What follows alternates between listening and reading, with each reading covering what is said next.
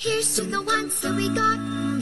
Cheers to the wish you were here, but you're not, 'cause the dreams bring back all the memories of everything we've been through. Saving Joanne, 1998-99. I had just been given my second daughter in exchange for my third daughter. Follow that if you can. My third daughter was now fixed, and it was time to fix my second born. This was an ongoing thing with my ex, Tracy.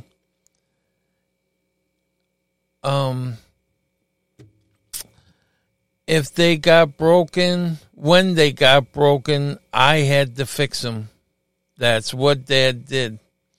So we had to go up to Joshua Tree, which was up a mountain from Palm Springs, California. And we lived up 74, Montgomery. And we had to drive down the mountain on Monterey and then go across 20 miles up the other side of the valley to in Palm Springs, up the mountain to Joshua Tree. And it was winter, but not for us. It was, high of 75. It was a Friday afternoon when my second born got home from school. Off we went. We went up there to look for a car for her, and we came down with Joanne. Let me explain myself. Danielle was in her smoking phase. As long as it wasn't in the house and I didn't have butts all over my yard, I didn't care. As long as she put them in this container that I made, and I painted it red, and I put on there in white paint, butts. So if you can't see that, then you shouldn't be smoking. Oh, and there was a bench there that I bought, the kind you put together, the wrought iron kind. Yeah, and I made it nice, so they can enjoy their cigarettes out there. I just did not want that in my house. And I knew it was a phase, just like everything kids get into. So you got to pick your battles. And that one, she had to find out on her own how nasty it was. Listen, when I was her age, I smoked. My first wife turned me on to smoking, and I didn't stop until 1987, but I stopped. It wasn't cool anymore to smoke. She didn't get the memo, but that's okay. She will as she gets older. Like I said, you got to pick your battles. But she had to learn on her own. If I said anything, all that would do was make her want to do it even more. We went up the mountain to Joshua Tree to look at this car for her. The guy lied. It was a piece of junk. It was a hunk of junk. I had just bought her 2 cars, and she was working on my car. And then, so she went through both of them, of her cars, and then on one, she blew the clutch, and then I fixed it. And then she blew something else, I can't remember. And I said, that's not worth fixing anymore. And I thought it was real cute, too. I bought a tracker for, and the type that the roof comes off. That's it. And she looked so cute in it going to school. I drove it all the way across country, a stick shift, and a little tiny tracker from Chicago. And it was hot. If you would have saw me, I think I had a little bit of heat stroke when I hit Arizona. Anyways, I traded this guy for some work I was doing for him, plus money. You know, he had to pay me money. So all I was out was the labor, and which was fine, you know. And I didn't make a profit, but the car was so cute, and it was a good deal. It really was. After that one was trashed, I bought her something else. It was called a Chevy Lumina, and yeah, it was bigger, and she crashed it. Well, you're getting the picture. I was running out of cars. I gave her my Cadillac and let her drive that while I wasn't, and she broke off the driver's side mirror. Okay, and it was a power mirror, you know. It cost a pretty penny to get it fixed. So it was imperative I found her own tank to drive, you know. It was almost time for me to go back. It was around Christmas time, and I probably, January, February, and I went back to Chicago in March. And I was going to leave her on her own. She was 18 and, you know, going to graduate, and I had to see if she could do it. And so I had a little townhouse, and it was all the way up Monterey, and we were all the way in Joshua Tree, and like I said, you know, it was time for us to go back home. And on the way at Joshua Tree, there was a little like 7-Eleven type store, you know, and my second daughter, she wanted cigarettes, so I growled, you couldn't take care of that on your own? I hate buying those things for you, honey. Okay, now I sound like my mother, huh? And anyways, I stopped and I went in with her because, of course, I had to buy them. And when we came out of the store, I noticed a young lady sitting there.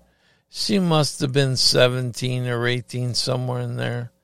And I said, hi, my name's Gabriel, and my daughter, I gave her my daughter's name. And then I said, what's going on? And then my daughter went back to the car because she already knew what I was doing.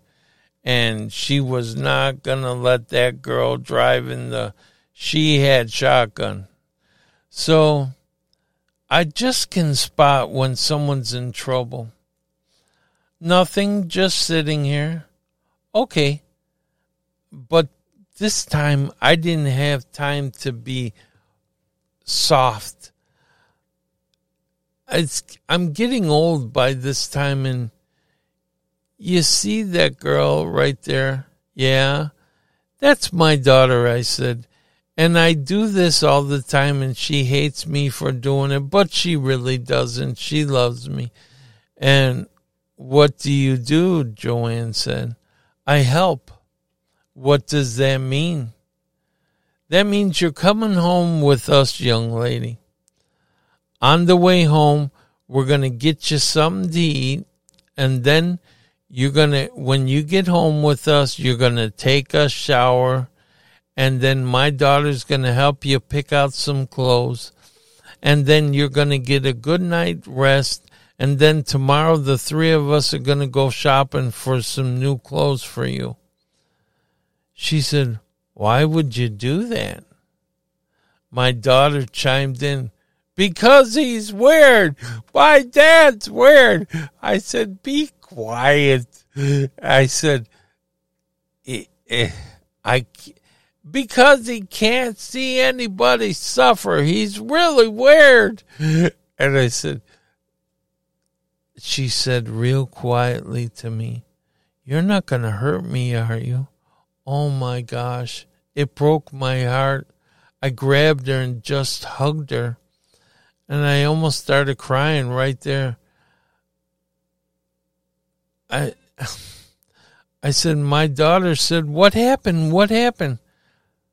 She just, I can't tell you.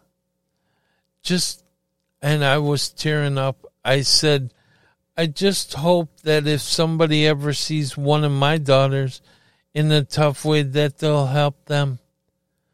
And that's why I do it. She says, she looked up at me and she said, "How many daughters do you have?" I said, 3. She says, "Oh my goodness." And I said, "Okay, come on, let's go, smart aleck." And down the mountain we went. And don't worry, my daughter turned over in the car and said, "Don't worry, he does this all the time." And my daughter offered her a cigarette and she took it. And I said, "Open your window. I can't stand that smell." And so I'm going to tell you the rules. Absolutely no smoking in the house. There's a bucket outside that's painted red. You put your butts in there. There's some sand in there. And there's a bench out there for you guys. And Dad, don't freak her out. No, she's got to learn the rules if she's going to stay there, honey. And secondly, you have to shower at least once a day. That's the rule.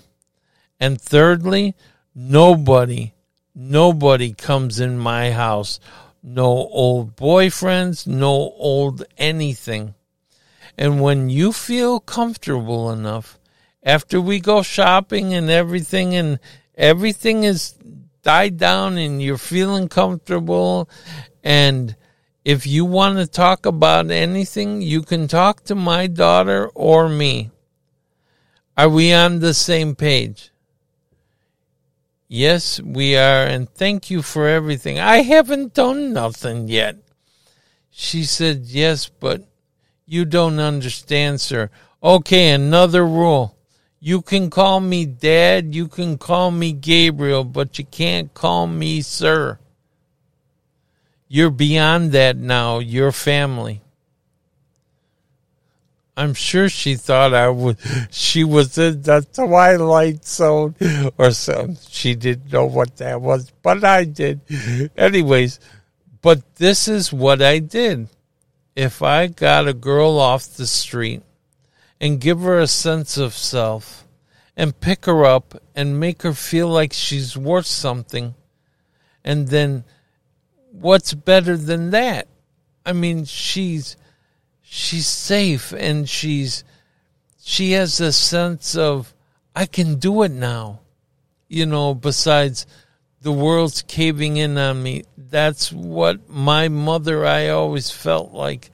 That's what she felt like. And she had to fight through that. And when I saw a girl on the street, that's what I felt that she was feeling, and that broke my heart. That's the all enough. Okay. The house looked like it was out of a magazine. It was a townhouse, you know, a small townhouse, but that's what I was going for. I wanted to look bigger than it was, so I had a glass dining room table and, you know, give it the mirrors in places and sconces and, you know, the whole thing you see in the magazine. I just wanted to give it a presentable look.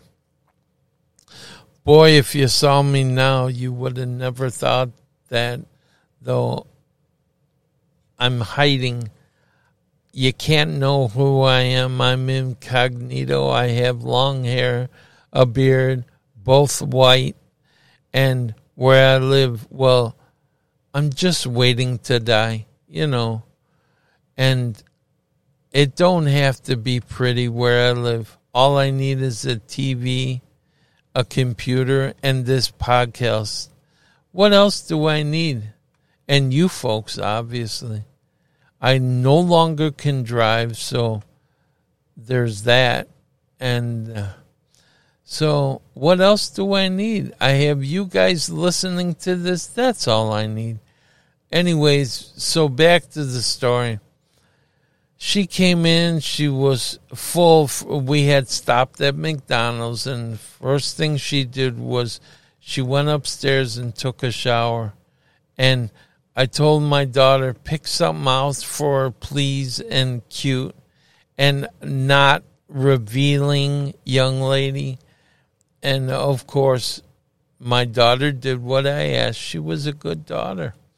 And there was 2 beds in my daughter's room, both twin beds, because her sister would come over and, they'd sleep together or, in the same room. And, so I had beds for everyone is what I'm trying to say.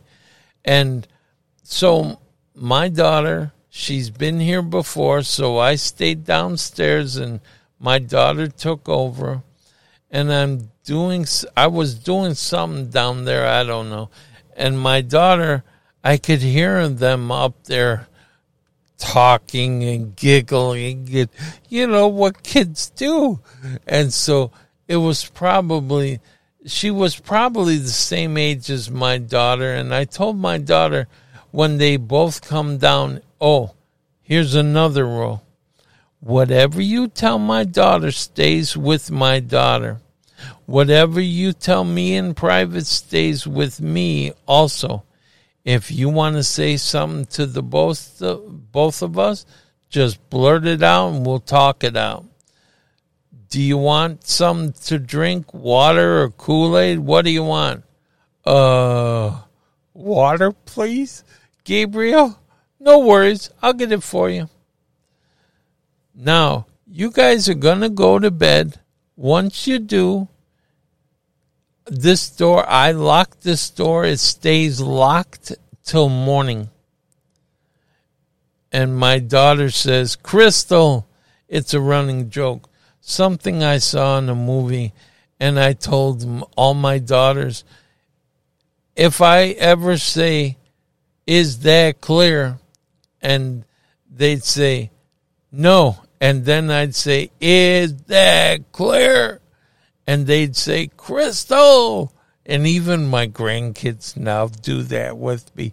I yell at them, is that clear? Crystal! Funny. Anyways, so the morning came, and you can tell she got a good night's sleep. And after the showers, they both were giggling a little while, and then I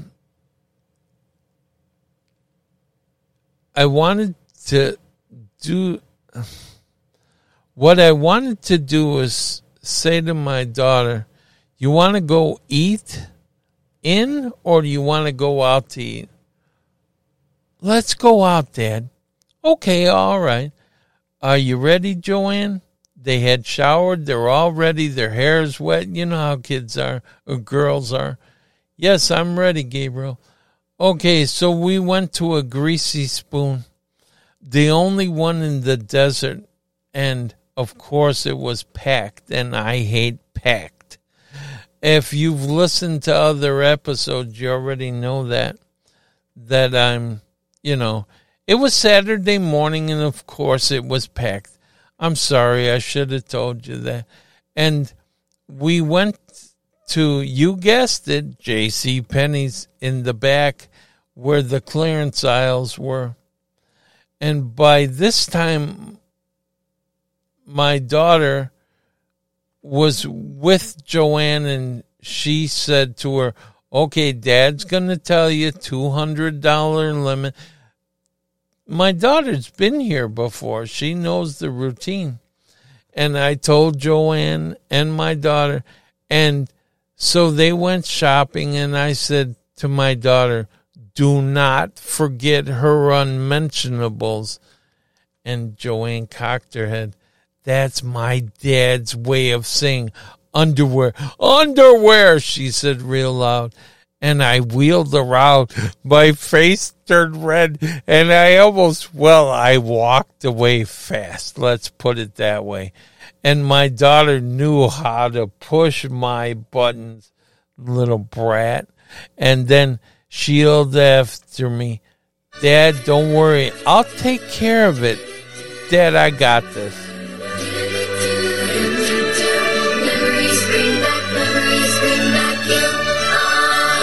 Hey, Ma, please be quiet. I'm trying to do a podcast down here.